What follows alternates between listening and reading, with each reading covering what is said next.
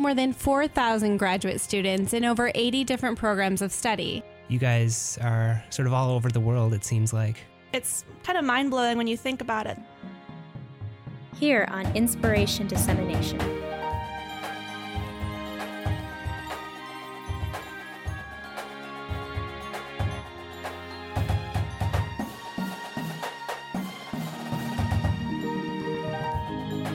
But there's actually photographs of this data set stretching over a much longer period of time.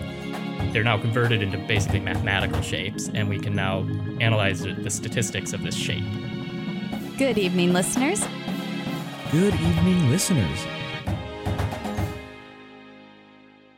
Good evening, listeners. You're tuned in to 88.7 KBVR Corvallis. It's time for another episode of Inspiration Dissemination. I'm Lisa Hildebrand. And I'm Grace Dietzler.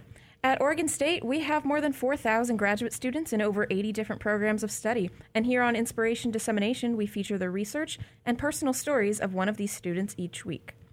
If you're a graduate student at OSU and you're interested in coming on the show, or you just want to find out more about all the awesome things going on at Oregon State, check out our blogs at blog.oregonstate.edu/inspiration, where you can find out all about our upcoming guests and links to our Twitter and podcast pages. Inspiration Dissemination is recorded live, and today we are lucky to be joined by Maria Jose Romero Jimenez from the Department of Botany and Plant Pathology. Hi, Majo. Hello, how are you doing? Good, how are you? I'm doing well, thanks. Happy to have you. All right, so believe it or not, listeners, but plants can get rust on them. It's obviously not the same kind of rust as you get on metal, but it's a pathogen that can infest the plants, the leaves of plants, but it is also orange in color. Mm-hmm. So, and rust is part of Majo's research. So Majo, first of all, tell us a little bit more about plant rust. Okay, so plant rust, as you said, is a pathogen. In some cases, it's caused, or I would say most of the cases, it's caused by a fungus. I specifically work with one that is called Melanospora columbiana. And usually what it does is that it infects leaves, produces a bunch of spores, and by doing so, it reduces the amount of area that the plant can use to photosynthesize. Which obviously photosynthesis, for those of you who've maybe forgotten your high school biology, which is fine, that is what plants need to create food and grow.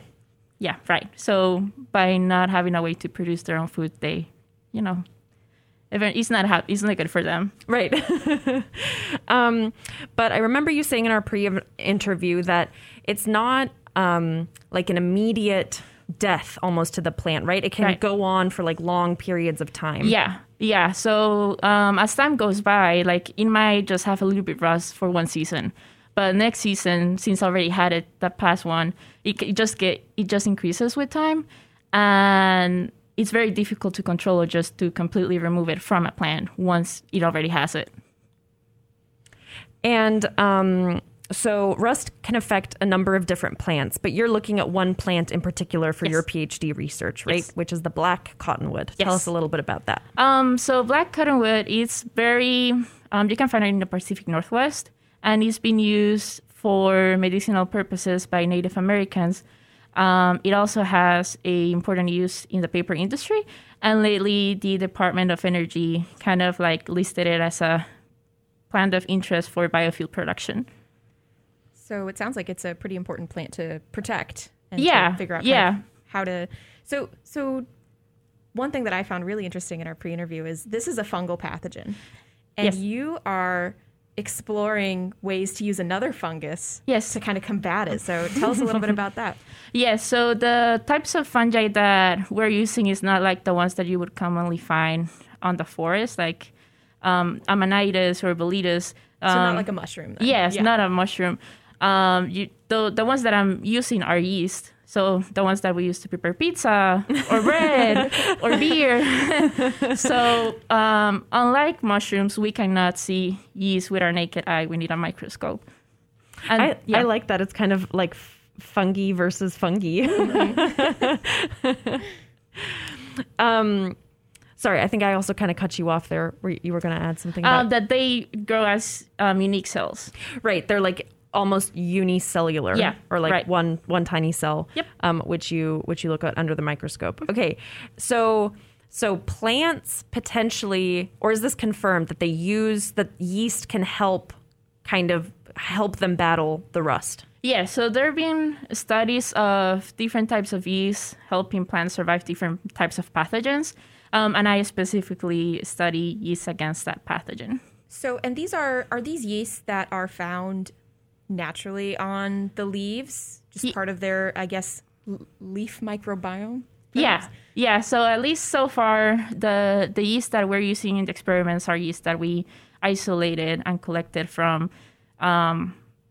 poplar plants that we found like in the wild, quote unquote. Yeah, like we collected leaves from the park downtown Corvallis. So oh, that's so cool. It's the wild. Yeah. So, but you're collecting yeasts and samples from the field, quote unquote, rather than like lab grown strains necessarily. Yeah. And your research has like very distinct phases throughout the year, right? So it all starts. Well, I guess it starts with you first. The first thing you had to do when you started about a year and a half ago at OSU, middle of the pandemic, was to acquire leaves of black cottonwood plants to scrape off this yeast, right? That was step one. Yeah.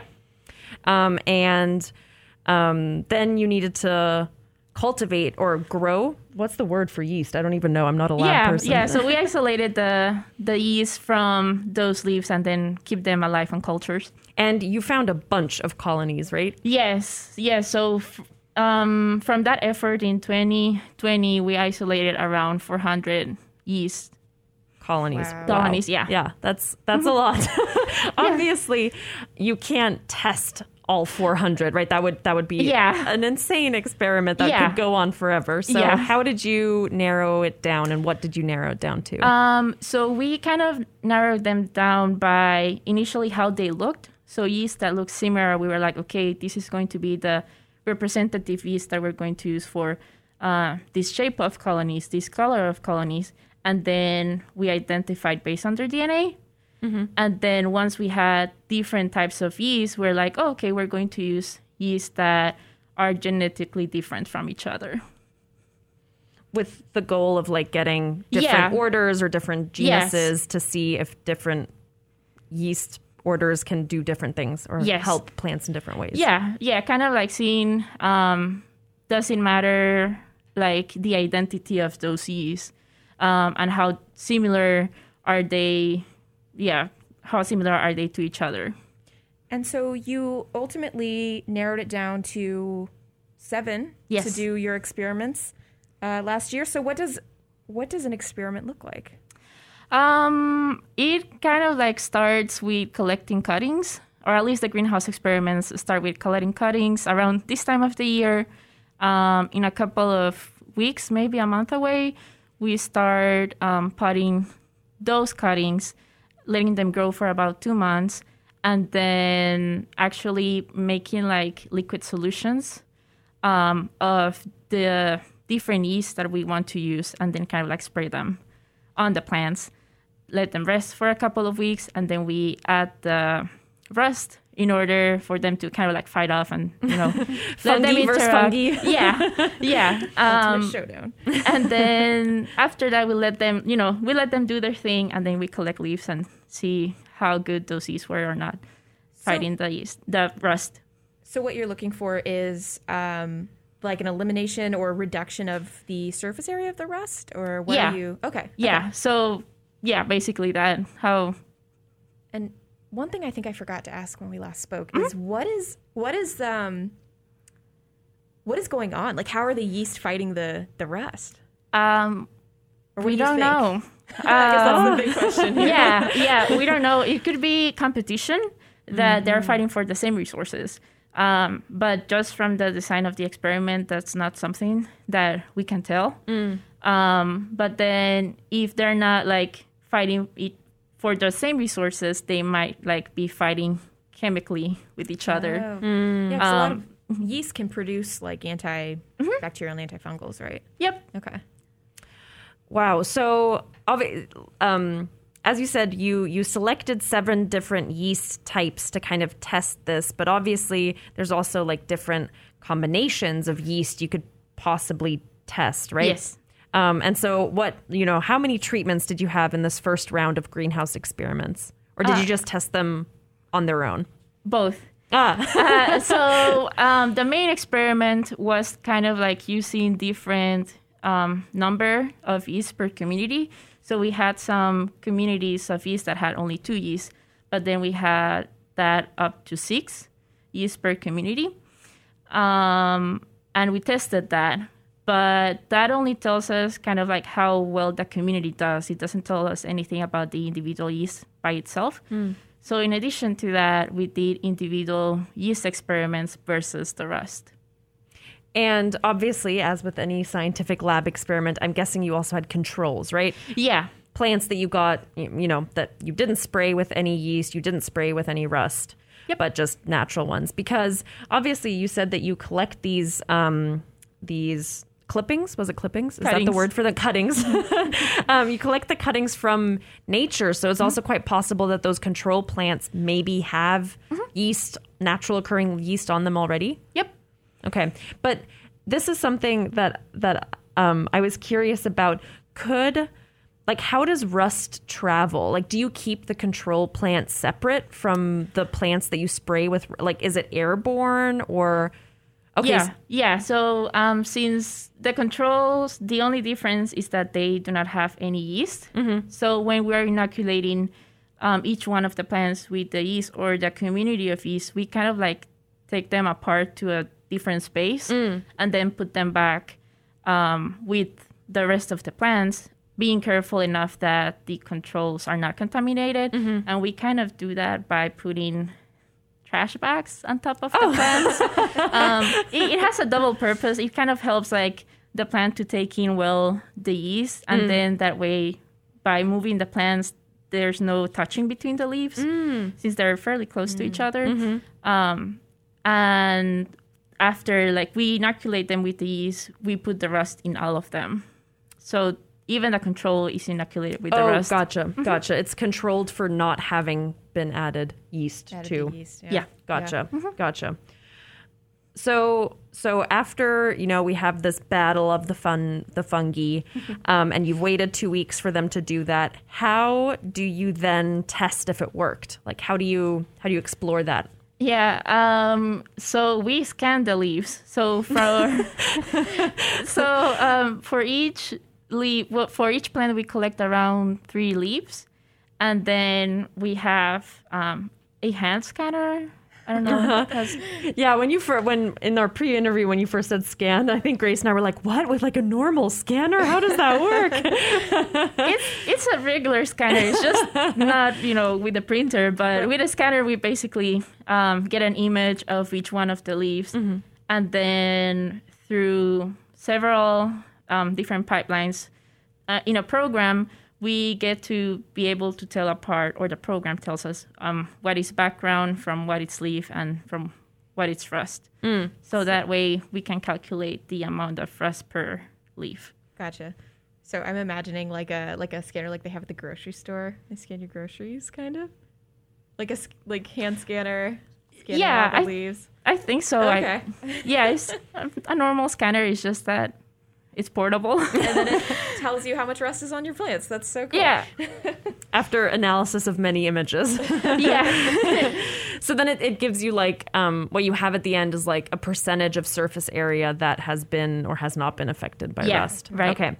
Okay. And you did 1 round of this already last summer, right? Yes. And you've evaluated the results of that first greenhouse experiment. Yes. And what did you find?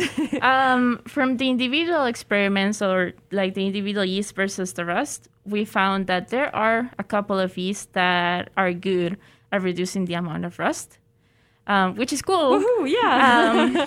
But then when we did checked the results of the communities, we were expecting, or ecological theory kind of tells us that the greater amount of members in a community, the better it is for, in this case, the plant. Right. But we didn't find that. We found that more yeast in a community does not result in more protection. Interesting. Yeah. As someone who does ecology every day, when you told me that, I was like, what? I didn't. What, how? And what's your kind of like theories or hypothesis? Do you have any about like maybe why it didn't, like a more diverse community didn't lead to like greater rust defense? There could be several reasons. Right now, based on the results that we got, it seems that there are a couple of yeasts that are good protectors against the rust and some that are kind of weak. So it might not be something about numbers. It's just about who are those yeasts and the membership of those yeasts. And I remember you saying something that in the design of the experiment that you ran, you obviously, that question of like why some are better than others or why they didn't work well together wasn't something you could address in this experiment. Right. But is something you're maybe hoping to do for the next round, or? Yeah. So this summer, hopefully, we'll be able to have enough rust and the yeast will grow enough where we will do kind of like a yeast add-on experiment.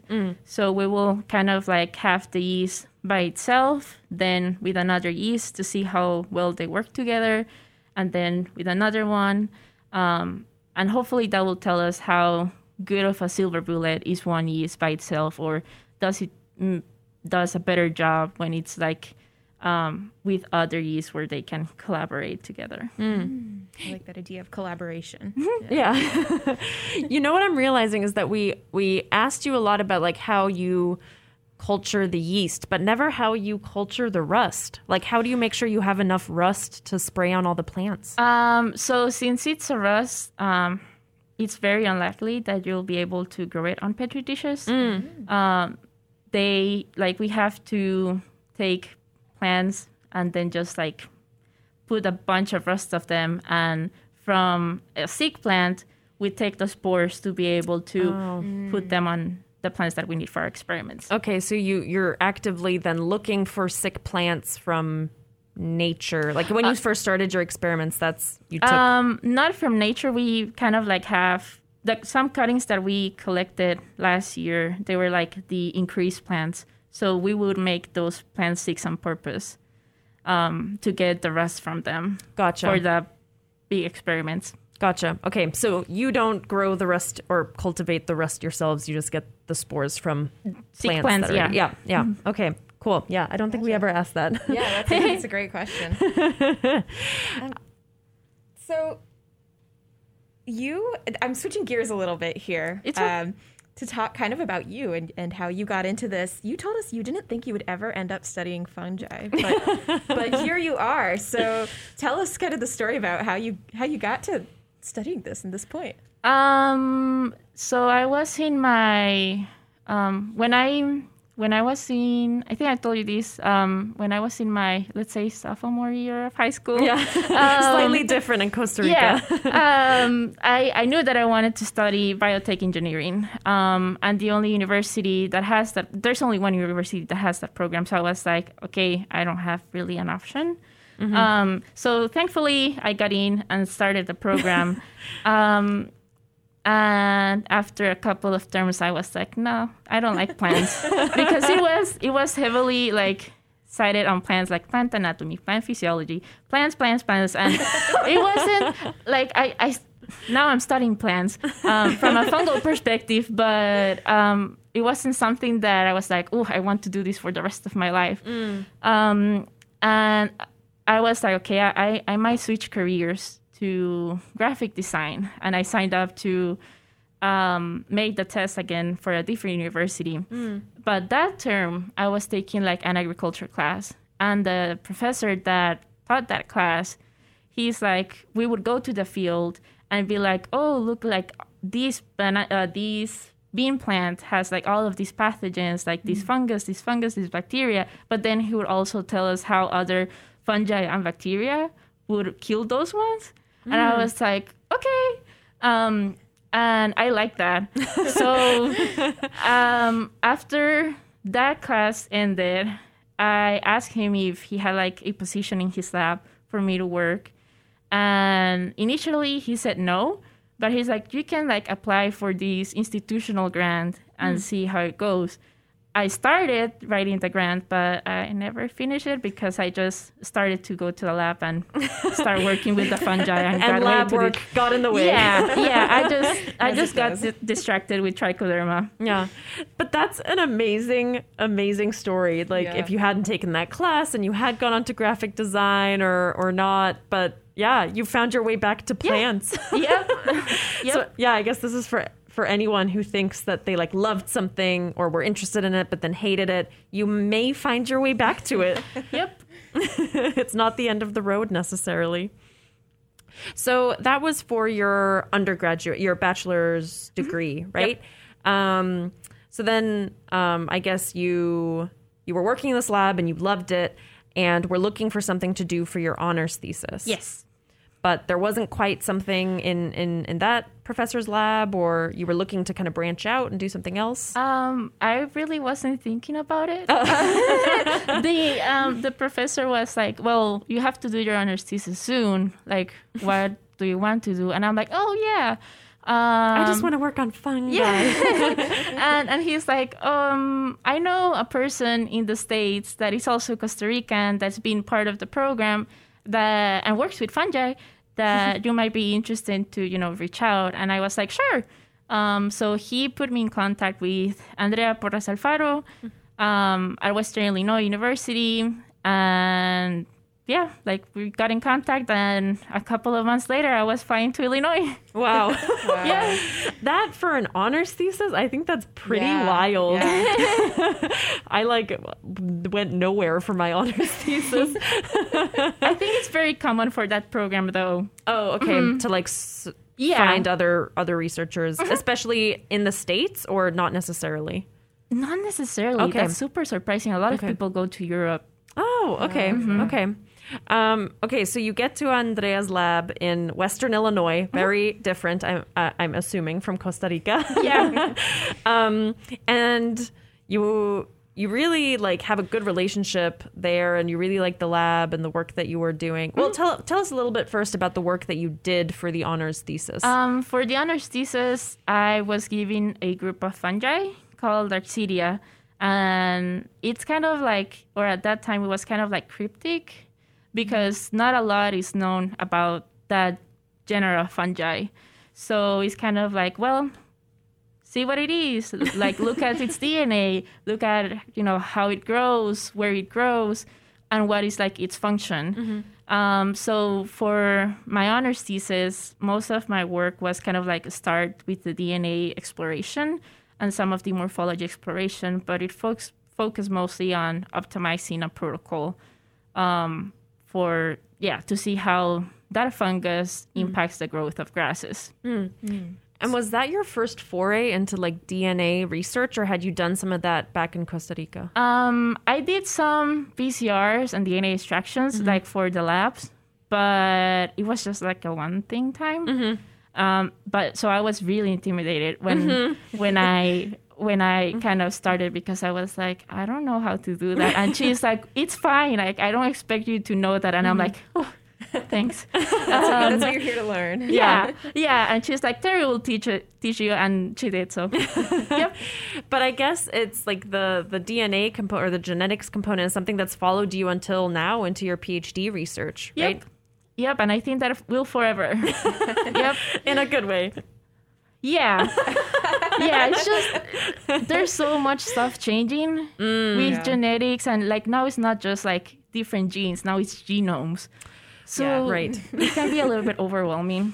Grace knows how you feel, I bet. Oh yeah, definitely. The world of microbes, I feel like the science and how we approach it just changes so fast, and there's always new techniques to learn and new things we learn. I was especially thinking about, you're talking about putting these different species or different strains of fungi together, and they work differently than either of them do alone. And I study the gut microbiome, and we're finding that's very much true of bacteria in the gut too. Just so much we don't know about microbial interactions, which was, I guess you were, for your master's, we're looking at fungal interactions or differences, I guess, as well? So in this case, it's not yeast in general. It's about Arcsidia and grasses in a specific. Okay. Mm-hmm.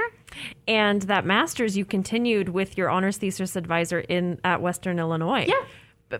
big move. I mean, compared to like doing, I don't know, a couple months for an honors thesis versus deciding to do like a 2 to 3 year master's. Yeah. It was fun, and it gave me time to see the different options of things that I wanted to do. There are some experiments that I did that they were kind of like small, so I don't think they will make it like to the papers. They might be just like a paragraph out of a paper. But it's really nice to get to know that well a fungus.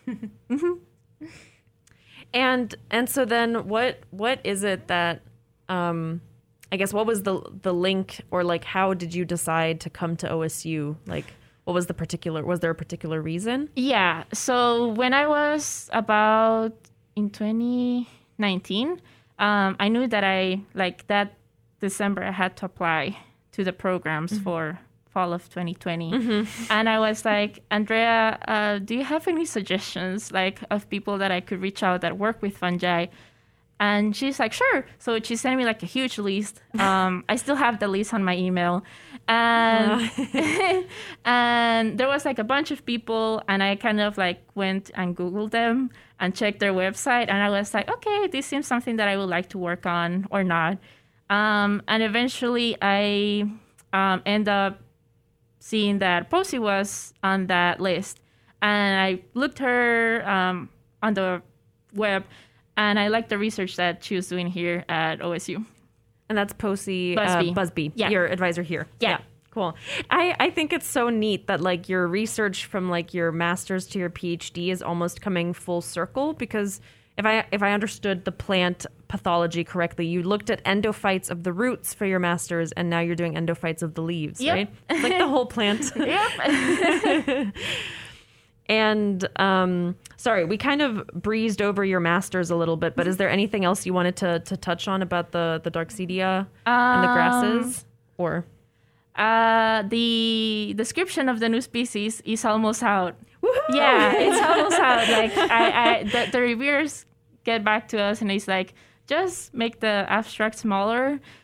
There was other stuff, but right now it's just like, make the abstract shorter. So I have to do that. It's fine. That's almost like one of the most challenging things to do. Say to listeners who haven't had to write an abstract, that might sound easy. Yeah, like cut a few words. Very difficult. Yeah, you have to choose carefully what words to cut. Very carefully. Well, first it's usually the these and the uhs, but you've maybe already done that, so I don't know.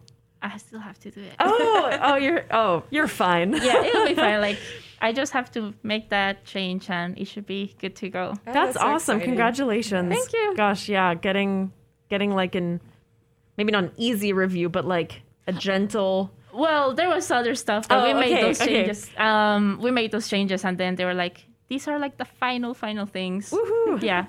Getting to that point is exhilarating. Yeah. That's awesome.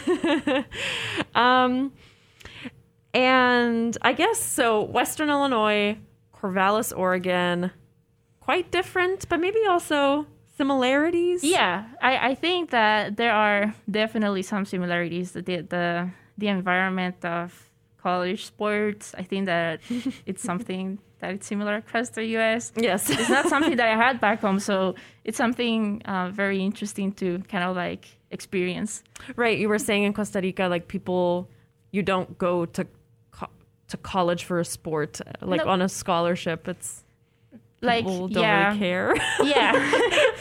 Like, I think that there are scholarships for sports, but that's because you're interested in that. Okay. But I think that it's very unlikely that you will make a career, like a sports career after that.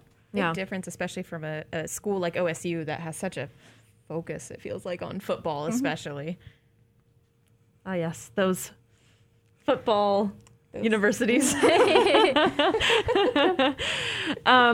But so far I guess you moved here in a pandemic time, but you feel like you've, I don't know, like it here, assimilated well. Yeah, there's definitely more stuff to do here than Western Illinois. Yeah, especially the city, because Macomb is very small.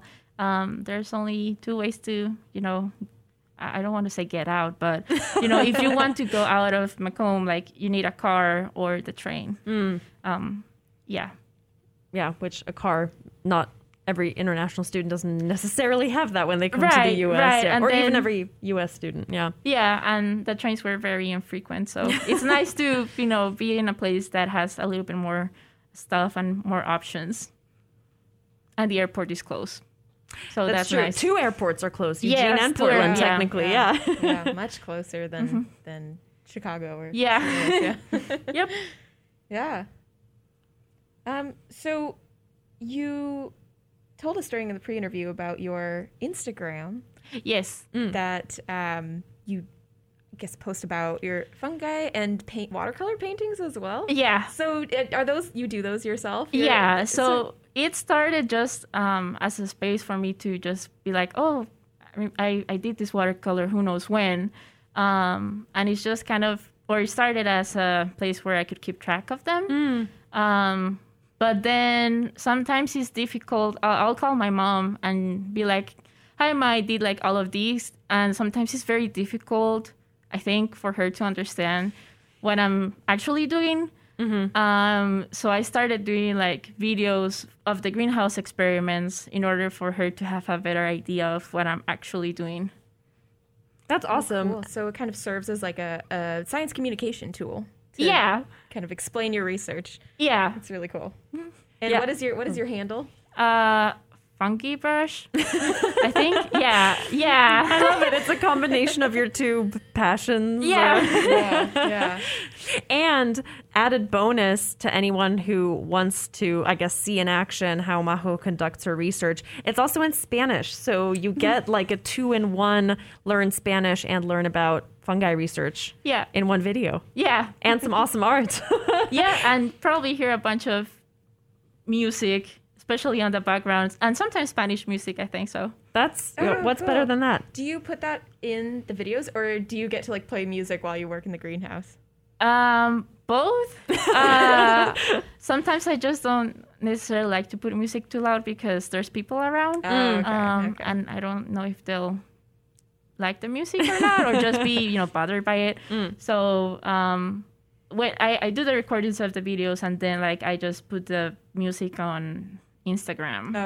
Gotcha.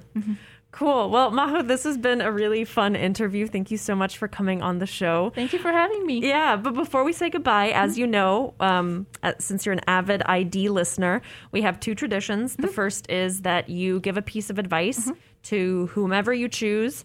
So who is your advice for, and what is it? I think that just generally, I would say that it's focused like for grad students in general, but I think that for anyone who is like in a new place or in a new job, I think that one of the advices that I have to constantly remind myself is that I have to build my own community, especially as an international student and being so far away from home. I can FaceTime them or something like that, but I think that building the community and the people that will be there to support you and be there for you, it's super important. And then the other thing is to just have fun doing research. I think that sometimes I just get so stressed out by, I have to do this, and having fun doing the research is sometimes lost, but probably that. That's great advice. Yeah. I think all of us get stressed out at some points, but at the end of the day, it's pretty cool to get paid to just do what science, we do. Research. I think the thing with grad students, or even if you're like an undergrad doing research, is that sometimes we get so in the weeds of like, oh my gosh, my code isn't running, or why did all my plants my p-value die, is not or significant. my p-value isn't under 0.05. But yeah, when that happens, take a step back and just have fun. Yep. That's awesome advice. I like it a lot. And then our other tradition is you get to choose your outro song. So tell us what song you chose and why you chose it. The song that I chose is called Hasta la Raíz by Natalia Lafourcade. She's a Mexican singer. And I had a very difficult time choosing which song. And at the end, I chose that one because I really like the song, and it reminds me a lot of home. So that's kind of why. Beautiful. All right. Here we go. I'm not going to try to pronounce the artist name because it's quite difficult, but Hasta la Raíz. Here we go. Enjoy. Thank you.